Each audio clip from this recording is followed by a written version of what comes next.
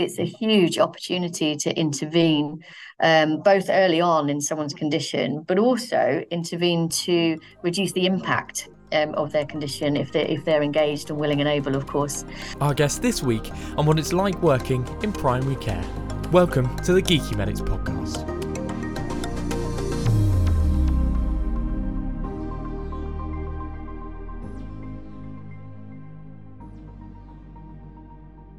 So my name is Ren Lawlor. I'm an advanced nurse practitioner, very much a generalist, but I do have a special interest and a historical interest in respiratory care. I work in Southeast London. Back in the day, it was kind of A&E, high dependency, medical admissions, that sort of thing, and then moved into primary care where I did my master's in prescribing about sort of 13 years ago. Up until last year, I was a permanent senior lecturer at the University of Greenwich. Now visiting lecturer there because I took a post as the academic tutor for the Southeast London Training Hub, which I do 3 days a week. The other couple of days I'm clinical. And I'm the vice chair for the executive committee at the Primary Care Respiratory Society, and I'm the education committee lead for them as well. I also do some work in an advisory capacity for the International Primary Care Respiratory Group. As well, so kind of lots of little things to fill my time. Lots of little things, lots of them. yeah.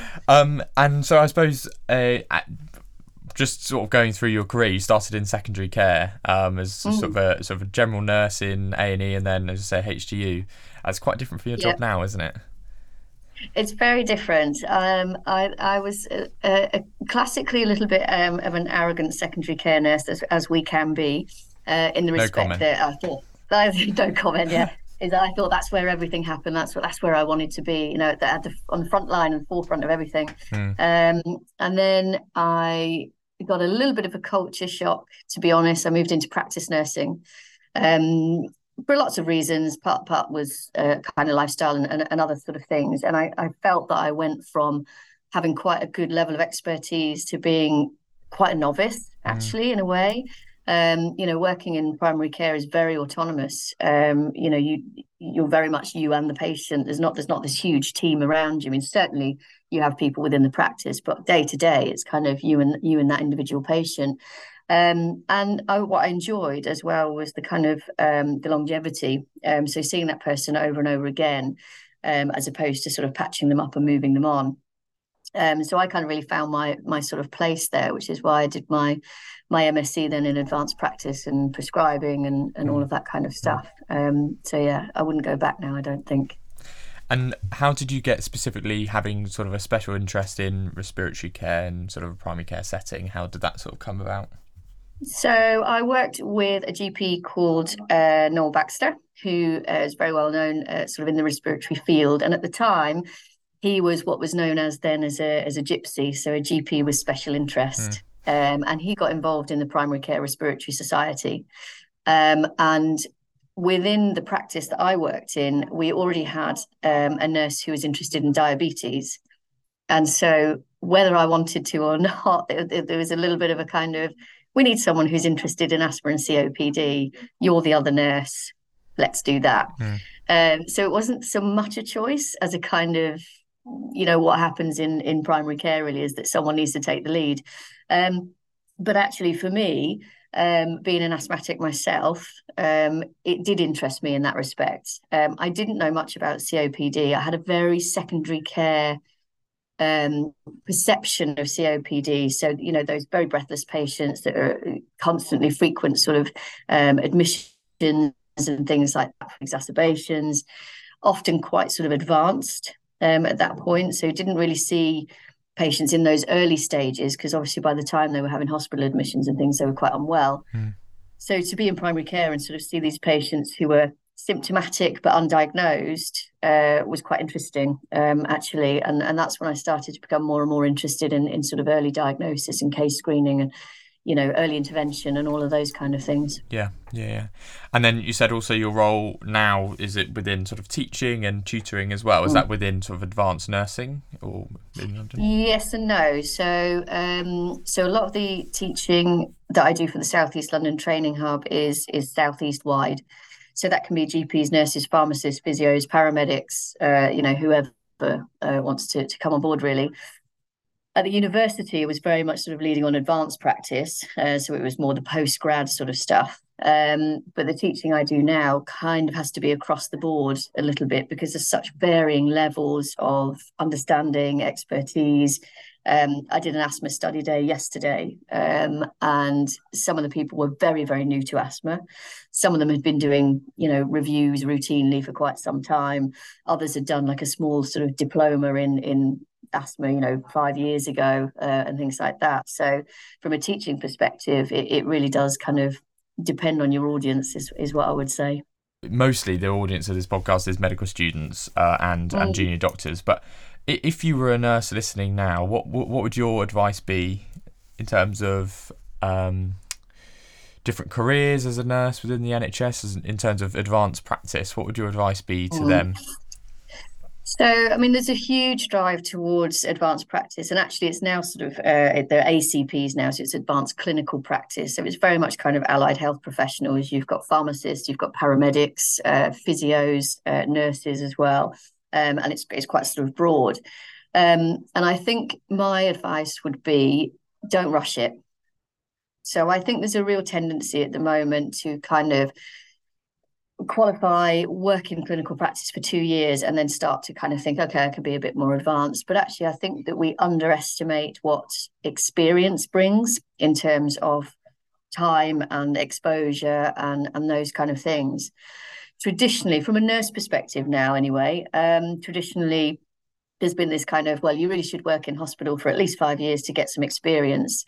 But actually, I think that's starting to change now, because there's quite a lot of people who don't want to work in hospital actually, and they want to work in the community. They want to work outside of hospitals. And I think the opportunity needs to be for those individuals to do that, straight from qualifying, as opposed to sort of spending time in an environment they don't really want to be in. Was saying previously, but I've done an F2 job in primary care, and lots, and it must be something like 90% of asthma management was done at the practice I was at by the practice nurse there, who sort of the asthma nurse there, and quite a lot of it isn't done by the GPs at all. It's almost all done by the nurses. So maybe we should talk about, we'll talk about the diagnosis, how people end up on your list of suspected asthma, and sort of what you do when you suspect asthma in a primary care setting. So, I mean, the interesting thing is that, with any kind of respiratory diagnosis or query, the vast majority of them present as the same symptoms. So that's one of the difficulties, is that people will present either with cough or shortness of breath or something along those lines, or they don't present with it at all. They present with a different problem that you start thinking, actually, I think this is probably more a respiratory thing than anything else. So the clinical history is the most important thing, to be honest with you. And something like asthma, you want to look for patterns. So the history is going to give you far more information than your spirometry and those kind of things. So you want, in the first instance, as they come in, you want to be thinking about those 4 things. So cough, wheeze, chest tightness, shortness of breath. For the vast majority of asthmatics, they will have one or more than one of those. One of the things that I find really interesting is, if you look at guidelines, they often focus in on, not being able to complete a full sentence, for example, or they'll talk about, an audible wheeze at all times. And I would say to clinicians who are working with these patients is to just be a little bit flexible with that and look for behaviours as much as anything else. Certainly in sort of your younger generations, what you'll see is they'll easily complete a sentence, and that's because they talk very fast. They've got lots to say, or teenagers and things like that. But if you watch them at the end of the sentence, you'll see this, where they go at the end. So there's a big draw in of breath at the end. So yes, they can complete their sentences, but there's an abnormality in the mechanism of breathing, and that's the sort of thing that is very subtle, but that you can pick up, and that kind of makes you think a little bit. The other thing is that not every asthmatic will necessarily wheeze all the time. So they may well have dry cough. They may well have a cough that's worse at night or first thing in the morning. They may get a little bit breathless, usually on exertion or following a trigger. But actually, if it's relatively mild, they may not be aware of a wheeze. And actually, when you see them, if they're asymptomatic, their chest might be clear. So if we look very specifically at what the guidelines will tell you to look for, if you're not flexible around that, you can get a little bit caught up. Other things too, the guidelines differ slightly as well. So if you look at NICE guidance, and bearing in mind now, there is a collaborative piece of work between BTS Sign and NICE ongoing at the moment that we think may come out in around May this year, but we're still waiting. So this may change. But if you look at sort of BTS Sign, they'll still talk about putting someone in a probability of asthma group. So if someone's got a high probability of asthma, so they've got strong family history, they're an allergic person, they've got recurrent, intermittent, variable sort of symptoms, all of those kind of things that make you kind of go, yeah, this has got to be asthma. Their advice would be to trial a treatment. If it's a low probability, they'll say, think of something else. If it's an intermediate probability, these are the kind of investigations you could do. So that might be post-bronchodilator spirometry. It could be FeNO, for example. It could be peak flow diary. If you look at NICE, NICE is far more structured in what its expectations are. And it relies quite heavily on FeNO readings in terms of whether or not you should then move on to peak flow, whether or not you should think about a differential diagnosis. And of course, what we know at the moment is that FeNO is not brilliantly accessible within a lot of practices in primary care. So I think the other thing to bear in mind is to think about the history taking as being your first and foremost, and getting all those clues in terms of probability, and then looking at the investigations that you have available to you. Spirometry is another one that obviously with COVID and everything has kind of not been done for the last couple of years. And there's a lot of practices now who've lost the confidence to do it and would want to be updated. So waiting lists for pulmonary function and things in secondary care are quite high. So you need to think of what's your other options. You have to rely on your clinical diagnosis a bit more. Clinical diagnosis and peak flow every day of the week. Yeah. What would the main differentials be for asthma? What are the things that you sort of might be caught out as? Quite often, working in the emergency departments I do currently, you think, you probably have asthma, see your GP, etc., etc. But what are those things where, you get caught out and actually it ends up being something completely different? Yeah. So it depends very much on the age.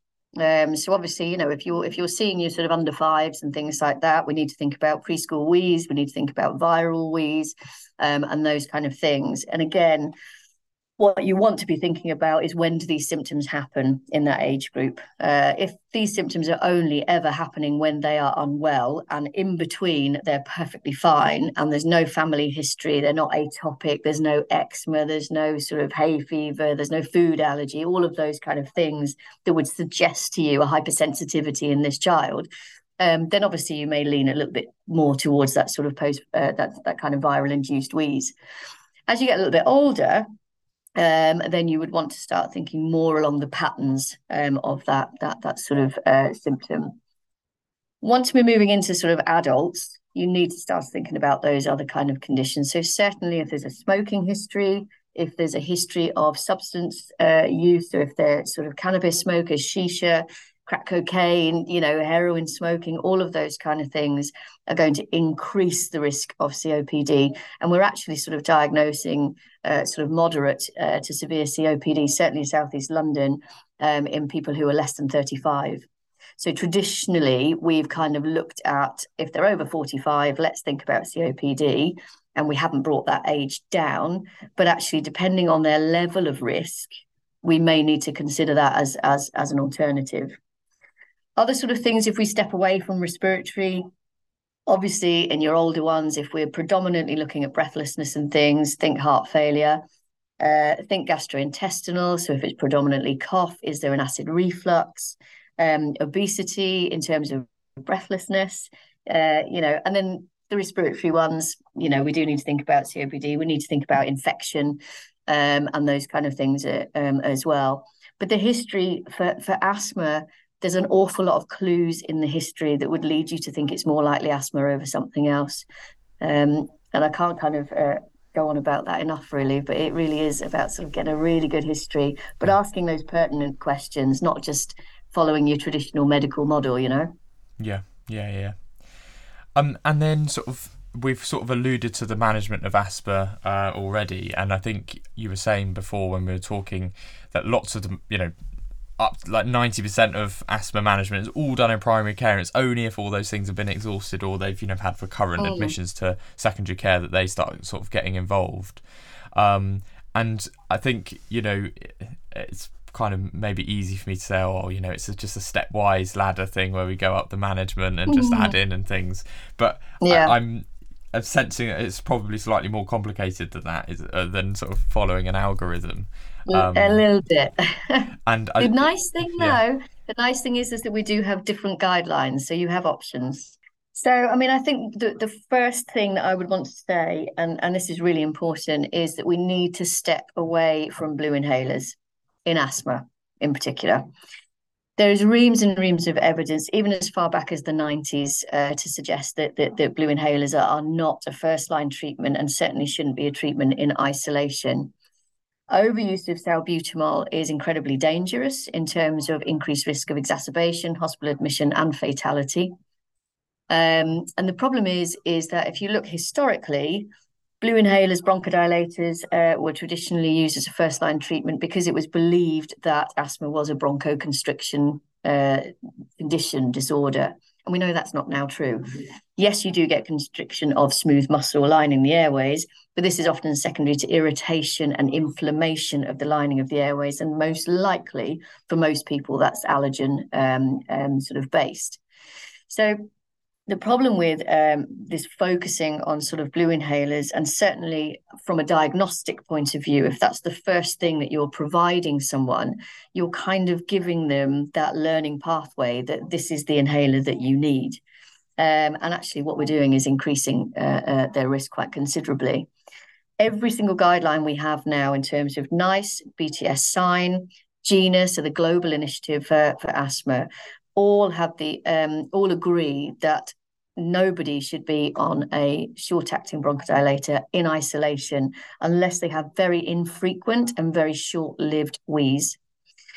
GINA has actually gone even further now. So the global initiative in 2022, so last year, has gone further to sort of say we almost shouldn't be using them at all in a way. And that what we should have is people who don't necessarily want to be or need a regular inhaled corticosteroid actually have a combination inhaler of inhaled corticosteroid and formoterol, which is a long-acting but fast-acting bronchodilator, and that they use that PRN instead.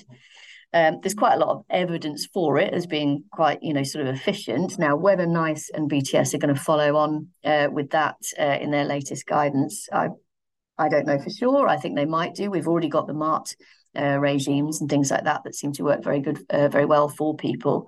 But I think, utilising blue inhalers in isolation, when you look at the evidence for, decreased bronchial receptiveness and increased hypersensitivity, those sort of twitchy airways, is really important. So using salbutamol in itself increases what pathophysiologically increases the risk of an exacerbation of asthma? No, well, so what it does, if you've got someone who is consistently overusing salbutamol or using salbutamol frequently without using an inhaled corticosteroid to reduce inflammation, then the risk is what you get is a sort of bronchodilator-induced hypersensitivity in the airways. So they actually start to become twitchy. So you almost become more symptomatic. The problem with that is that you get a decreased sensitivity to salbutamol. So when you are using it, it's less likely to work as well as it does. The second thing about it is you're not doing anything for the inflammation in the airways. And what we're seeing now, and what we've seen for some time, is that you can get airway remodeling from chronic inflammation.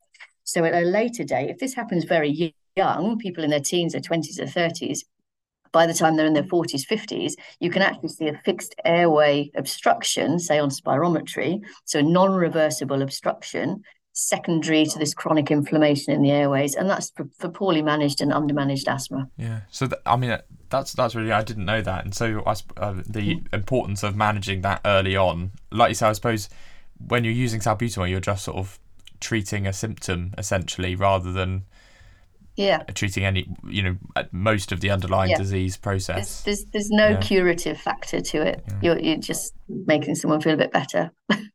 Apart from an emergency, please crack on and use it, of course. But and things like Montelukast as well, which is now, has been for a while. When I was in primary care, I saw some patients who had sort of quite bad side effects from that. Is that something you see frequently with those? Yeah, so I mean, Montelukast we used to use predominantly in paediatrics, and then the latest, or the most recent NICE guidance, looked at the sort of efficacy of Montelukast as a second line in comparison to a long-acting bronchodilator. So because the guidance now across the board is to keep people on the lowest dose of inhaled corticosteroid, now what we do is we add in before we increase the ICS. Okay, so what NICE looked at was that the efficacy of Montelukast was slightly inferior to long-acting, but it was more cost-effective. But also in your atopic patients, so those who have rhinitis, for example, which we know that's not managed, that can cause an impact on overall asthma management. So for those who've got rhinitis, they may get some benefit from the Montelukast to their rhinitis as well. So you kind of kill two birds with one stone sort of thing.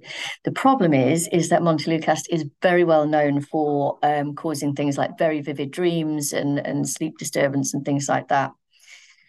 For those patients who experience that with Montelukast, you can then treat them as per BTS sign. And this is kind of the nice thing about having two guidelines, is that if one doesn't work, you can kind of use the other one. So as such, if the Montelukast isn't working, then you've got the option of trialing them on a combination inhaler of ICS and long-acting bronchodilator instead. And the other interesting thing, we didn't necessarily talk about differentials, but things like, we talked about, I suppose, an allergy, things like aspergillosis and things that can occur alongside asthma. What sort of things in patients' history would indicate to you that may be something we need to sort of look into a bit more?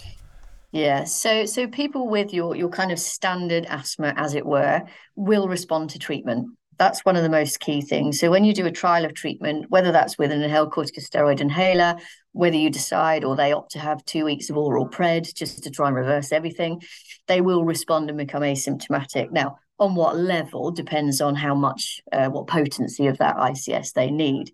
So, if their symptoms are disproportionate in terms of what you would expect for the level of treatment they're on, then you need to think of either something that's running alongside it, or that perhaps you've got the wrong diagnosis completely. So the other thing as well is mucus. Think mucus, which I know people don't like to think about, but certainly if you've got excessive amounts of mucus that's unexpected, that's not usual in asthma.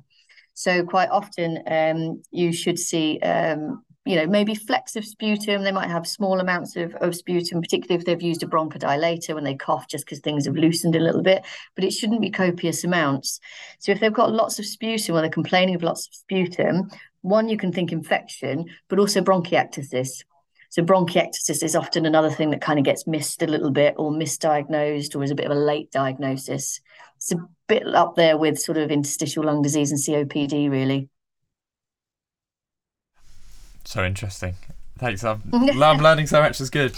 We'll move on to COPD now, if that's okay. We've sort of talked half the asthma, and sort of similar in many ways to asthma, but completely different in others, and obviously often a completely different cohort of patients. As you mentioned, way more comorbid. All your things, concurrent illnesses like heart failure, are going quite often alongside it. I imagine more difficult to manage because of that, or where do you start, sort of thing? So the key with COPD, the absolute key is early diagnosis and early intervention. That's what we want to be aiming for. Now, the difficulty is when you see them in A&E, when you see them in secondary care, quite often they're quite well established, but they may not have been diagnosed. So that's quite key. You often have patients with COPD who actually are diagnosed in the emergency department at a presentation of a flare-up. But the problem is that then we sometimes lose them a little bit on their migration back to primary care. So they can end up with this diagnosis of COPD without having actually had the supportive discussion, the confirming sort of investigations and things like that. So that's one sort of issue with it, is that late diagnosis. So primary care very much needs to kind of take a more active sort of process in screening. And the way to do that is to sort of look at the patients that you're already seeing. So, if you have patients who are known to have sort of chronic inflammation, for example, your diabetics, your smokers, those kind of that group, they're going to be a higher risk. And therefore doing, a quick microspirometer FEV1 might suggest to you, actually, this person might need some intervention. Back in the day, when I first started, there was this kind of approach of looking at all of the people on the record who smoked and just inviting all of them in for spirometry, which is insane. From a case finding point of view, you're not going to find them. You need to be looking at, say, people who have been given a blue inhaler in the last year or whatever, that don't have a respiratory diagnosis. You may have patients who have had to have oral prednisolone for a chest infection because the infection wasn't resolving. Also unusual. So it's more a kind of case finding in that respect, really looking at the patients that you've already got and thinking, okay, they've got one long-term condition, where's the other one? And where do you start in terms of COPD management? Because quite often, in fact, even last night saw a patient with COPD who finished their rescue pack and had still got ongoing symptoms and was still quite breathless. And so often they just go from rescue pack to rescue pack to rescue pack, and they get a bit better and then get worse again. And that's what I find with COPD, which is really difficult to manage. It's like, well, where do you go from there? You can increase their overall inhalers and things, but they still end up getting recurrent infections. And I suppose maybe they've had a HRTT, they don't have bronchiectasis, they still get recurrent infections. And you think you're just not winning with these patients. I think the harsh reality of it is that we have to remember that COPD is a degenerative condition. And we have to think it from a systemic point of view. So we're quite good at kind of thinking COPD and thinking lungs and airways and things like that. But one of the things that we have a constant sort of battle against with COPD is that chronic systemic inflammation. So that has an effect on, obviously, cardiovascular system. It's going to have an effect potentially on iron deficiency anemia. So now they're not making red blood cells. They're already hypoxic. So that's going to cause shortness of breath as well.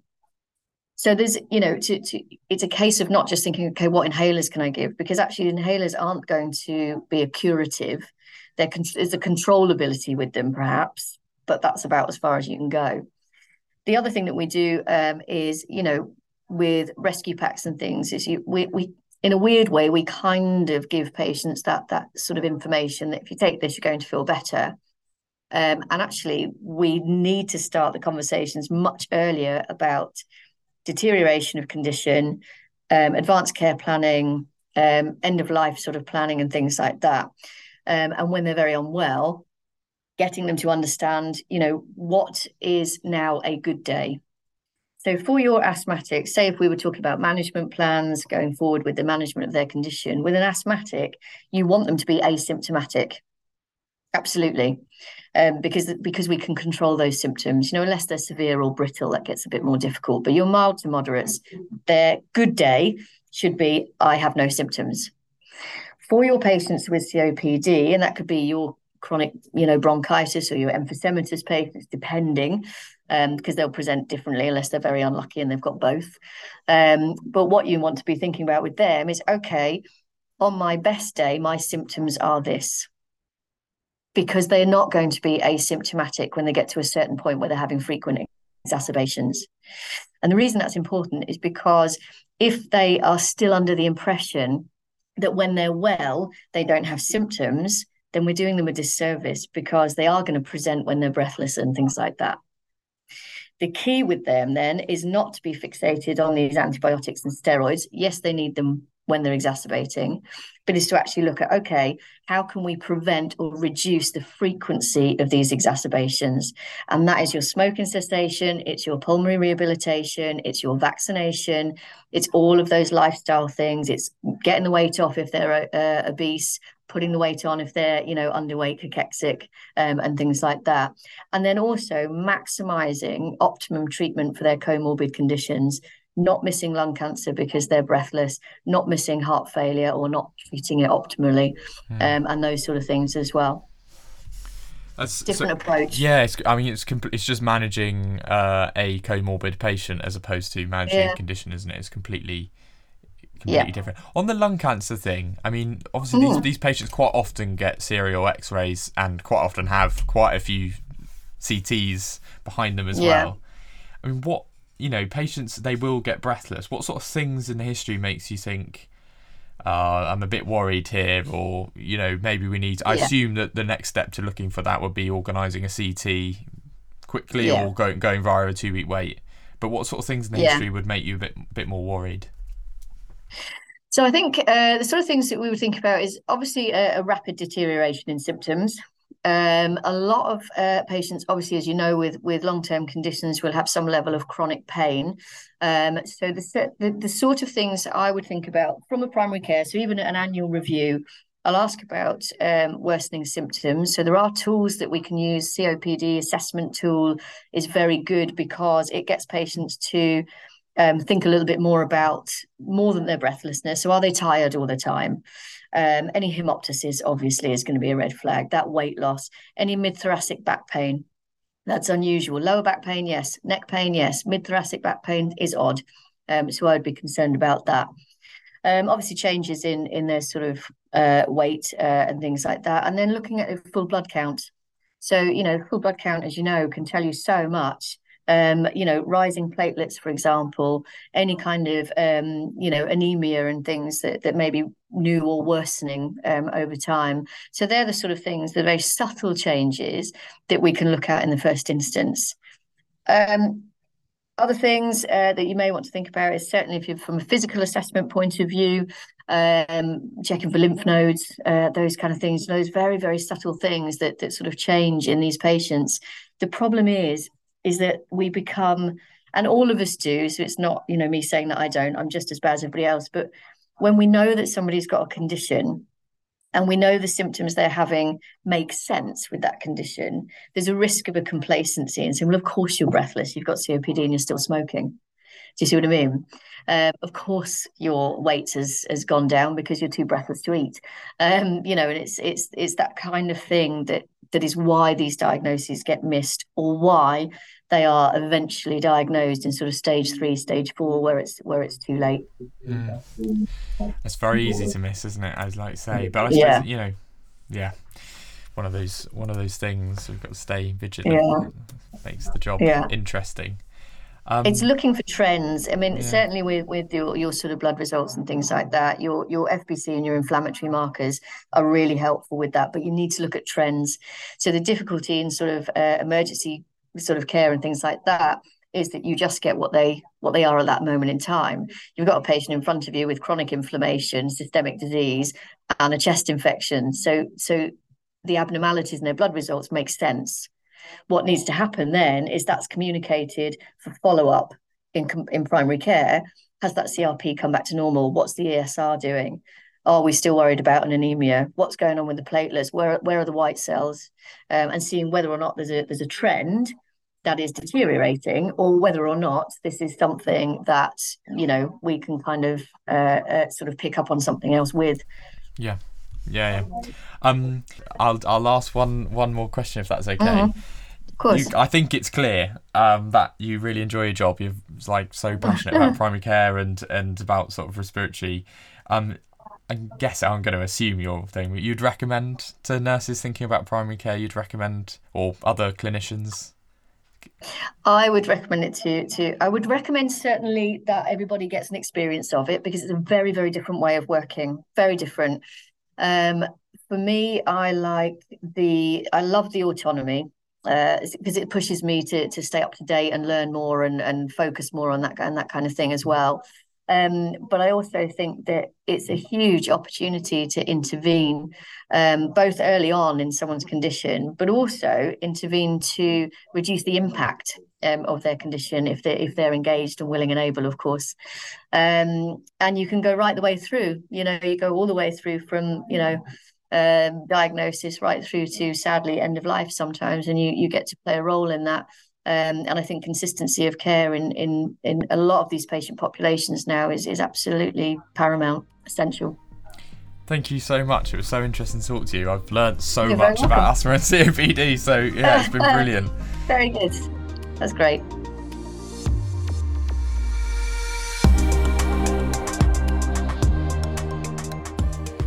This concludes our series on respiratory medicine in primary care, but in the next episode, we're talking to a pharmacist on the common drug issues in older people's medicine. Remember, you can follow Geeky Medics on Instagram, Twitter, and Facebook. We'd love to hear from you with suggestions on who you'd like to hear from next. As always, thanks to the producers of the podcast, Emma Harvey and Lewis Potter.